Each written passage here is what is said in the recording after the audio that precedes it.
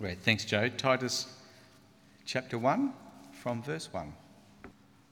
Paul, a servant of God and an apostle of Jesus Christ, to further the faith of God's elect and their knowledge of the truth that leads to godliness, in the hope of eternal life, which God, who does not lie, promised before the beginning of time, and which now, at his appointed season, he has brought to light through the preaching entrusted to me by the command of God our Saviour.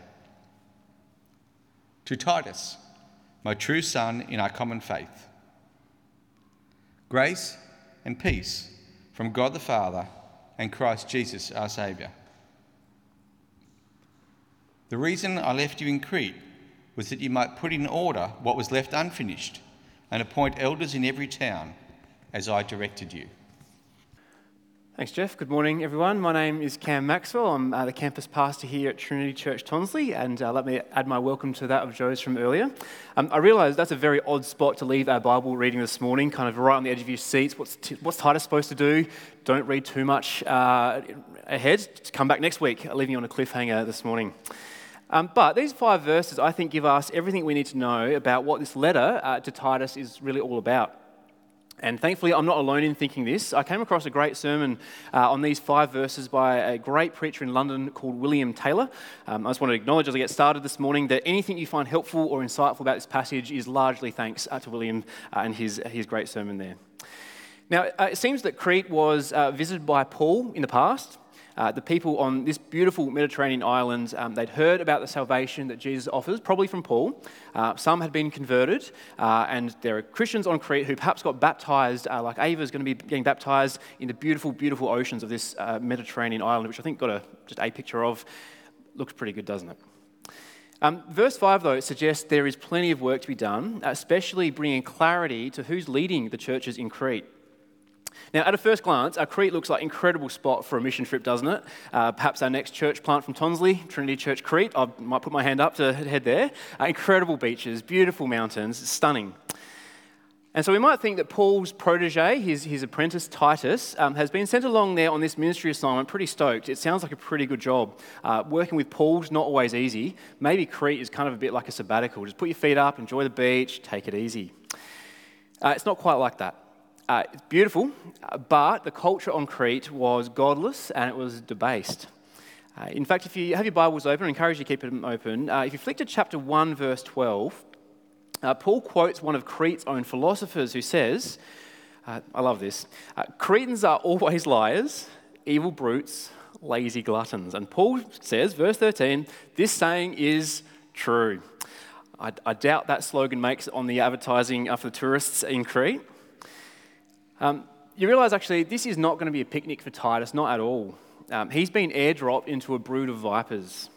It's a culture that hasn't been impacted by the gospel, and it's actually hostile to the truth. The Greek gods that were worshipped on that island, they were famously untrustworthy. If you know anything about Greek mythology, they're not good. They're not good gods. And actually, as the gods went, so went the Cretans. The gods lacked compassion and care for others. And so did the Cretans. They were like evil brutes. Other translations have evil beasts. They lack compassion. They have no care for anyone but themselves, meaning that they're self-centered. Life is about them, and so they become lazy and gluttonous. Life is all about seeking their own pleasure and all about their own indulgence. Now, as I describe all that, does that sound perhaps a little familiar to some of our setting? I'm personally not on Instagram, I'm not on TikTok, but from what I understand about social media influencers, it doesn't sound like too much of a stretch for me to say they are always liars, evil beasts, and lazy gluttons. From an outsider, that looks a lot like social media. Now, I love Adelaide. I think Adelaide's a wonderful place, great spot to live, and I actually think it would be a bit harsh to describe Adelaideans exactly the same way that Cretans are described. I think it is different here. But I think it's only different here because, unlike the Cretans, we have been touched as a culture by the good news of Jesus. We have inherited largely a legacy of a Christian worldview. Things like truth, historically, have mattered so much in a place like Australia. We rightly celebrate compassion, and selflessness is something we really admire here. However, I would say that this current generation, those values are actually becoming just a legacy of the years gone by. Things like trustworthiness, compassion, serving others, they have a foundation that all rests in knowing what God is like. He is like that. Generations have gone before us and they've passed on that sort of behaviour, but we don't anymore as a culture have deep understanding or real ties to the source or the reasons for those kind of values. And so increasingly, not just here in Adelaide, but actually everywhere, I think, we are living in a post-truth age. You might have heard that expression. We live in a post-truth age where truth is basically whatever your tribe says it is. An age that is increasingly marked by hostility and violence. It's been a pretty brutal couple of years. It's becoming apparent no matter how much progress we make as humanity, we haven't moved past brutish behaviour.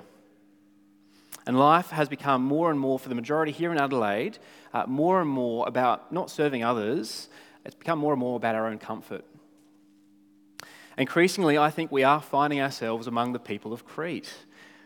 People who are no longer recognising and actually denying a God of truth, a God of compassion, and a God who has served us.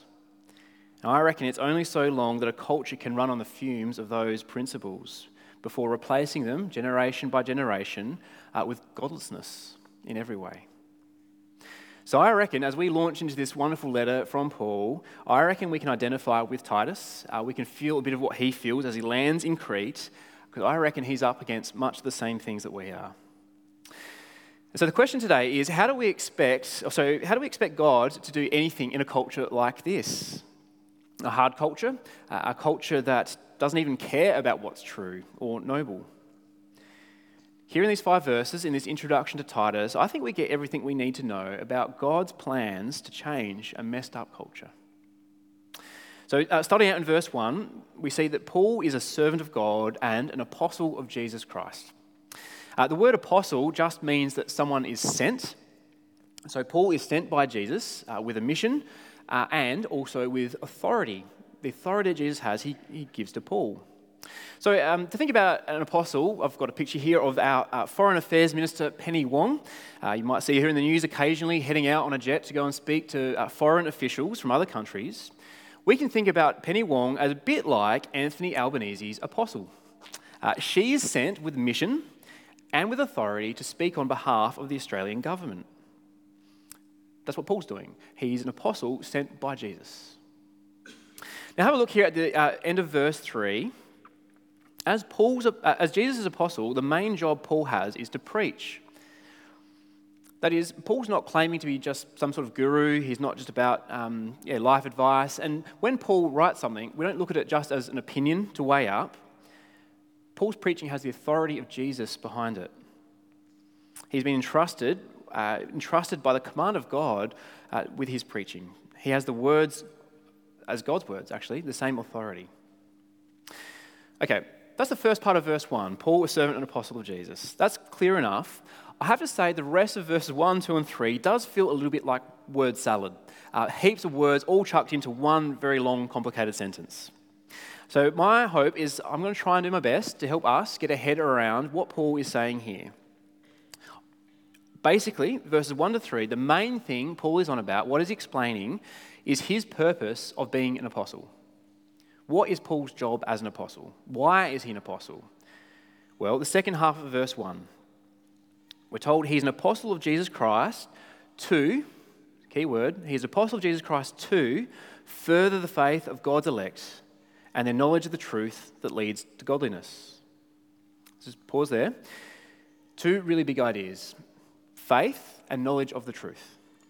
That is, Paul's work as an apostle is about growing or furthering those 2 things in God's people, faith and knowledge of the truth. Sometimes you'll talk to people who will describe faith as kind of the opposite thing of knowledge, like as if faith is believing something you don't really know to be true. But you realise here Paul's describing that faith and knowledge go actually hand in hand together. Faith and knowledge are great companions. That is, as you come to follow Jesus, you don't turn your brain off, you do the opposite. You keep thinking, you keep asking questions, investigating. See, God's people are to be a people of faith. We are to have a real trust, a real dependence on Jesus, that he is the promised Messiah, and that in Jesus we have the forgiveness of sins, and he gives us access to his kingdom forever. That's what we put our trust in, our faith in. And we are to know the truth about an eternal God who created us, who loves us, and who has the power over every single moment in history. Faith and knowledge go together. And so if we want to grow in our faith, we also ought to be growing our knowledge of the truth. And if we want to grow in our faith, if we want to grow in our knowledge of the truth, we also ought to be growing in our faith, in our trust in God. I realise I've used the word truth quite a lot. The classic question, what truth? What is the truth? And isn't it an arrogant thing to claim to know the truth? We are saturated with information, of course. Sorting out truth from fiction is often pretty hard work. You could go home today and you could listen to a dozen different sermons online from all around the world, dozens of preachers. How can we know what we're listening to, what we're taking in, is the truth about God? How do we know we're actually understanding the real and true nature of reality? Here's one answer that Paul gives us that I think is crucial. Notice what Paul links truth to here. He talks about truth that leads to godliness. We know what truth really is. We can spot it if it leads us to godly living. If you want to know truth, or if you want to spot what false teaching looks like, see if it changes us. See if it changes us to be more like God, to live more like Jesus, or perhaps to live more like the Cretans. You'll know what it is when you see how it's played out.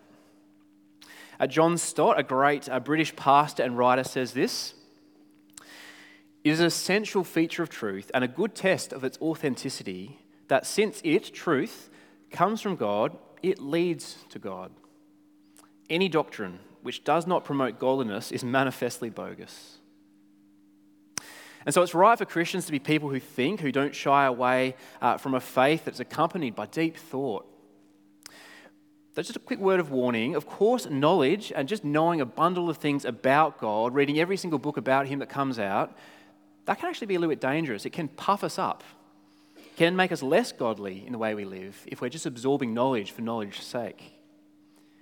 The kind of knowledge of truth that we should be growing in helps us know God and his holiness, his character more and more, and it helps us to be more and more like him, to want to be more like him in practical and tangible ways.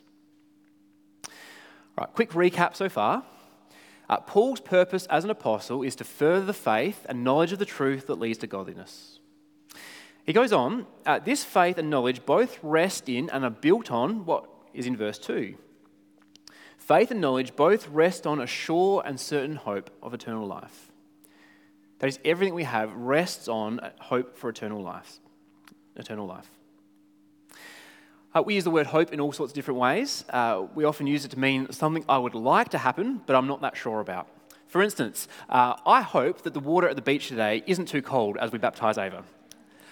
Or, I hope this sermon isn't too long or too boring to put you to sleep.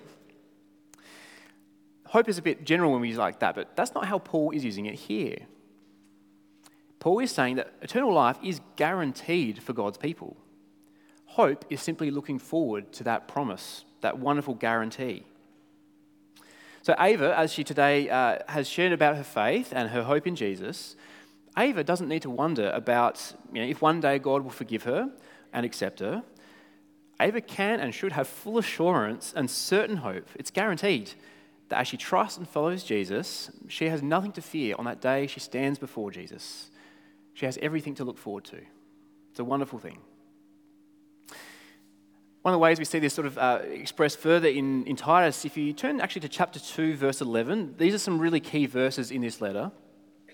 I'll read in a second from chapter 2, verse 11, how faith and godly living happen as we look forward to that day. So here Paul writes, chapter 2, verse 11, "For the grace of God has appeared that offers salvation to all people. It teaches us to say no to ungodliness and worldly passions, and to live self-controlled, upright and godly lives in this present age while we wait for the blessed hope, the appearing of the glory of our great God and Saviour, Jesus Christ." Paul's saying this day is certain, it's coming, and so our hope is based on something we can guarantee. And so that shapes everything about how we live now as God's people and as we look forward to and wait for that day. Now, back in chapter 1, if you flick back, Paul gives 3 facts about why this hope is so sure. He doesn't want us just to, don't just take my word for it. Paul gives us 3 wonderful facts to back this up. First, he says, it's promised by a God who does not lie. God keeps his promises, and of that we can be sure. Secondly, God has promised this before the beginning of time. This is not God's plan B. This is something he's planned all along. We can have great assurance. And third, what we see from verse 3 is that at God's appointed time, God has brought this hope to light. It's no longer hidden. God has made this hope clear and plain and visible, that we can and should have hope for eternal life. Now, what I've just flown through, I think, is the most densely packed, idea-heavy part of this whole letter. And thanks for bearing with me. Thanks for bearing with Paul. It's Sunday morning, pretty hard to get right into a very complicated sentence. And so if you feel you've missed some of what I've covered, that's okay. Over the next few weeks, Paul returns to these big ideas and sort of explores them in depth. And that's what we're going to be doing as well. We're going to be thinking about truth, about godly living, and how that ties in with a certain hope. And just having all those hallmarks of Christian faith and life working together. And for anyone here who's coming along, checking out Jesus for the first time, maybe it's the first time you've been in church for a long time, it might be your first time in church at all, thank you so much for being with us today. It's wonderful you can be here. I really am shooting through some really crucial themes in the Bible really, really quickly. It's okay if some of it's going over your head or you have lots of questions. Perhaps one thing I'd love to just give you a sense of today is the way that Christians can and have and live with real hope. I hope you'll see as you talk and see Christians living that I don't think we're a naive people. We know what the world is like. I don't think our hope is just wishful thinking. We are intensely thoughtful. We do very much rest our lives and our whole lives on that great hope. Perhaps today, more than ever in my lifetime, as I look around our world, hope for the future is really in short supply, isn't it? And so we'd love it, actually, if you're able to stick around with us each Sunday to find out more about this hope and how it can make a massive difference in your life too. All right, we've looked at a pretty wordy and dense introduction, and the question I want to ask us is, why do you think Paul tells Titus all of this? Titus has worked with Paul for years. Titus already knows all this. Why does Paul start this letter with such a focus on these extraordinary themes, front and center? So if we can understand the answer to that question, why does he start the letter this way? If we understand that, we're going to understand the letter. And so first, again, remember Titus's context. He's airdropped into what I reckon would feel like an overwhelming mission. He's supposed to straighten out and fix up the churches in Crete, in this godless culture. He's supposed to appoint leaders in every town. And I haven't even mentioned what Paul will say later, is that there is trouble inside the church as well. It's not just a dangerous, hostile culture. How is Titus going to do this? What's he thinking as he steps off the boat, heading into Crete, with his letter in hand from Paul? Well, if Christianity is just a set of stories about God and a list of rules to keep, I think Titus has no hope on Crete. He can't do anything, actually. And same here for Adelaide. We have no hope if that's what Christianity is, just a set of rules to follow and some stories about God. But it's not that. And so Paul is showing Titus and reminding him he actually has everything he needs already to get this incredibly difficult job done. Titus and the Christians in Crete have the life-changing message of the gospel. Just have a look at verse 3. Paul says something I think very odd and surprising. It's not immediately obvious. I didn't see this at first. I'll try and trace it through. In verses 1 and 2, Paul says the faith and knowledge we have rests on the hope of eternal life. And then we get to verse 3. He says that hope, which is now at his appointed season, he has brought to life through, now just pause, don't read on. How might you expect Paul to finish that sentence? Nearly everywhere else where Paul explains God bringing things to light or revealing things, it's nearly always through Jesus. Nearly every time Paul talks about God revealing and making a mystery known, it's always through Jesus. And if you're taking notes, you can see how he does this in chapter 2, verse 11, and chapter 3, verse 4 in Titus. I reckon as we read verse 3, we might expect Paul to say that hope has been brought to light through Jesus. But it's not what he says. He says, God has brought all this to life through the preaching entrusted to me, to Paul. It's through preaching. Just someone standing up and talking about Jesus. Through Paul's preaching, the gospel, the words of life, entrusted by God, that's how lives are radically transformed. It's through the preaching of the apostolic gospel that faith and knowledge of the truth lead to godly living, even in Crete, especially in Crete. See, how is a place like Crete going to change? Paul's saying it already has. God's people who have heard the gospel and have had their lives changed, they have hope, they have faith, they're looking forward to eternity. That really does change how people live. It changes communities. It changes even messed up cultures. So Paul's preaching the good news that leads to faith in Jesus. That's actually everything Titus needs to get this job done. You can imagine putting yourself in Titus' shoes and thinking, well, how am I going to do this? How am I going to transform this crazy bad culture? You realize he doesn't have to.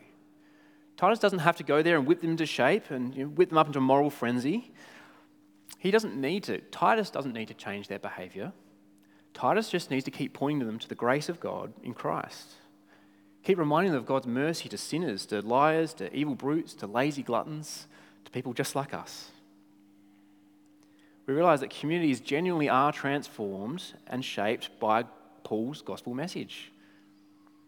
And we realize that's God's plan for Crete. Local churches with leaders in place, scattered all around, that's what's going to transform and change a culture. Local churches are God's plans for the world. See, in verse 5, we realize that Paul's strategy, if you think about what Paul did, he'd preached the gospel everywhere. You get the impression Paul just preached and ran off and preached and ran off. What Paul's doing is preaching, forming churches, establishing leaders, and then moving on. Church planting is what Paul was all about. That's how God is changing the world right now, through local churches.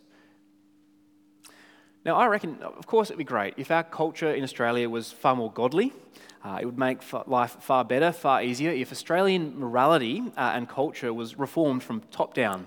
How great it would be if our politicians in charge were all on about compassion and truth and self-sacrifice. I'm not going to hold my breath on any of that. And of course, I know there is a place for Christian engagement in political activity, for sure. But I reckon we should probably keep our expectations pretty low about how our government could be involved in shaping our culture to make it more Christian. There won't be much moral reform. There's not going to be much positive cultural change we can expect in a top-down sort of way in Australia, I don't think.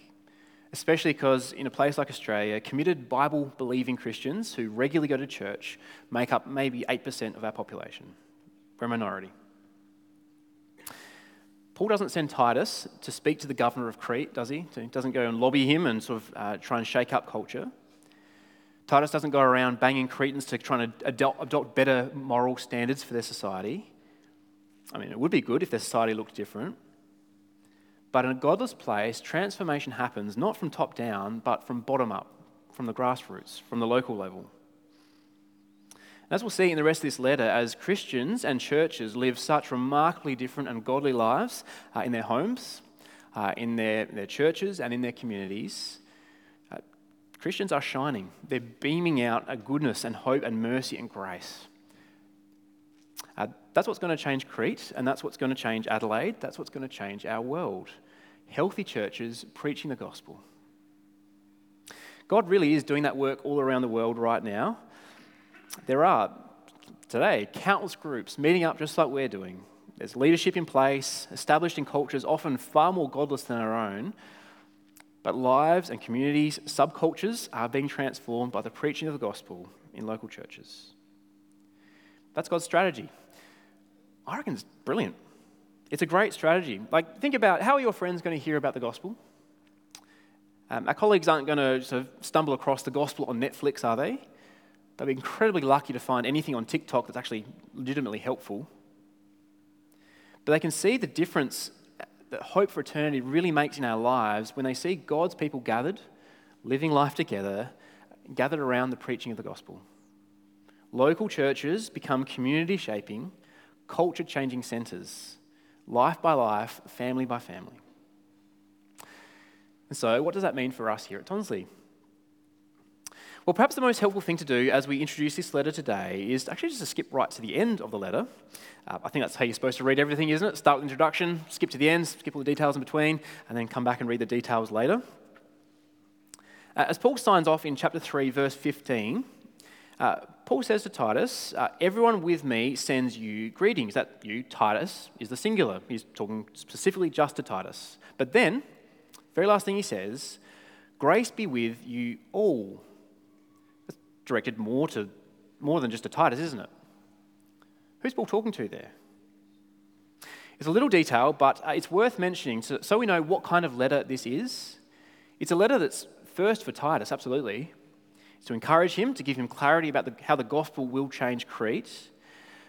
But it's supposed to be read. Paul is expecting it to be read by the Christians on Crete as well. Because Paul wants them to know about this strategy. He wants them to know, he wants the Christians in church to know what kind of leadership is needed, what kind of teaching is required for this culture-changing work. We're going to especially pick that up next week and cover that more. That is, Paul seems to want Christians to understand this strategy and of course, to get on board with it, to align our lives with this great strategy of local churches changing the world. Which means, of course, if God's plans centre around healthy churches, we ought to make sure our lives are centred around healthy gospel-preaching churches and being involved in it.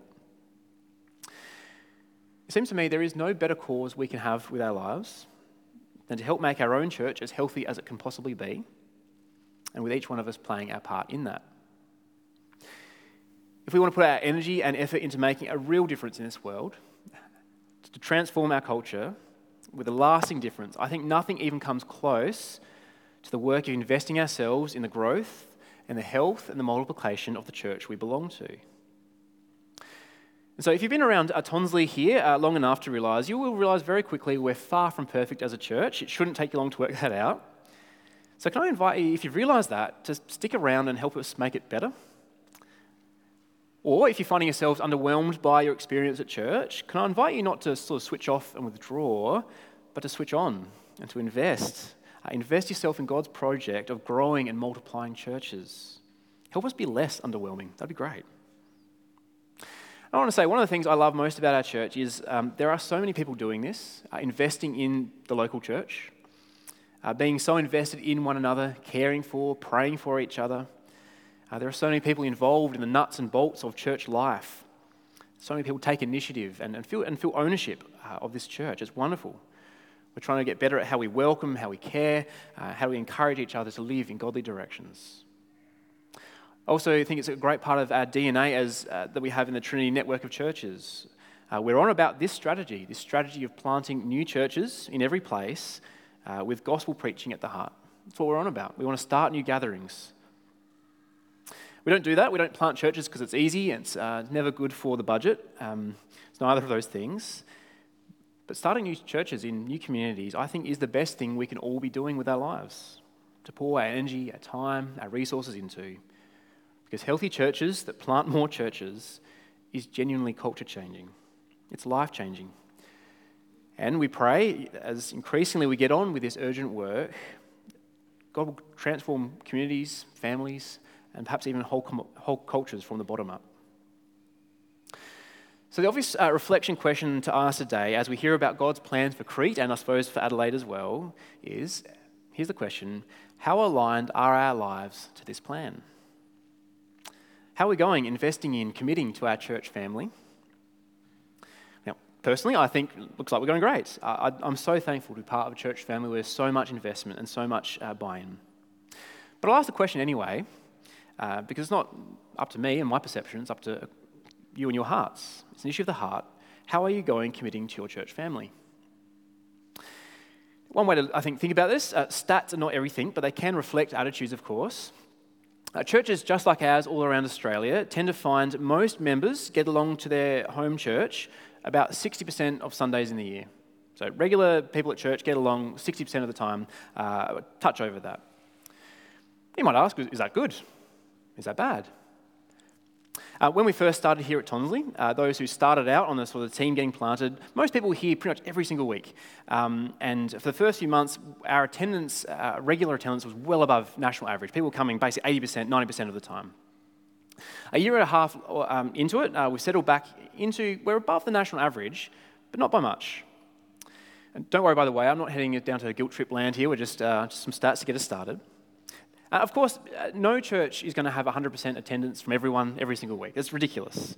There's sickness, there's holidays, we might visit another church for a baptism. No one's going to be here at Tonsley every week. We all have different limitations, different capacities. I have to say, though, as I was thinking about this, I do sometimes have moments where I am tempted to head down guilt trip lane. Only because, though, I've sometimes caught myself wishing I had a bit more flexibility to not be here on a Sunday. That is, I think, it'd be nice to have a Sunday free occasionally. It'd be great to have a full long weekend without a Sunday in the middle that I have to be here at church for, to head out camping or do whatever people do on long weekends. Wouldn't it be nice to have more flexibility on my Sunday like you guys do? What I've been reminded of this week is I think I am the luckiest guy in our church. Because, of course, firstly, every time I gather, it is a great blessing to be here. And unlike everyone here, pretty much everyone here, I don't have good things competing with my Sunday attention like so many of you do. In fact, I've sometimes forgotten how hard it can be to make church your number one priority in the week. It's easy for me. I have to be here. Of course it's my priority. My boss isn't going to ask me to come in and work a late shift on Saturday night or get me on a Sunday morning. I kind of am here on a Sunday morning doing work anyway. My family, my friends don't ask me out to brunch or to come over to hang out or go camping on a Sunday. It's a wasted invitation if they ask me to do that. Of course I'll say no, I'm going to be here. It's easy for me to say that. They don't even bother anymore. When my kids get invited to birthday parties on a Sunday morning, it's easy for us as a family to make that decision and say, well, no, we have to be at church. Those weeks when I'm feeling tired or just feeling a bit off, if I've missed exercise or missed quality time with my family, well, I just have to find another time to catch up. It's easy for me to prioritise church. I have to be here, and it makes it so easy to say no to other good things I could be doing to do the best thing and be here. So I guess my application for today is you should all be insanely jealous of me. I have it very good. It's so easy for me to commit to being here every single week, and it's such a blessing. I guess what I'm saying is good on you for the ways that you are committing to being here as often as you are. For trying to put church first in your calendar every week. It really is so encouraging. Especially given how many other good things you could be doing, like studying for exams right now. Keep going and keep remembering and being encouraged. God's strategy for changing our world is through local churches like this one. Because it's in the local church, with the preaching of the gospel, that is how we grow in our faith and our knowledge of the truth that leads to godliness. There is nothing better for us or for our world. So let me pray. Heavenly Father, we thank you so much for the certain hope for eternal life you have put before us. And thank you for making it so clear and sure in the gospel. We thank you for gathering us as your people, changed by that gospel. Thanks for growing us in our faith and our knowledge and our godliness. Please keep increasing us in all these ways. And so please help us as your people to show and tell the world around us how glorious you are and how worthy you are of our whole hearts and our whole lives. Amen.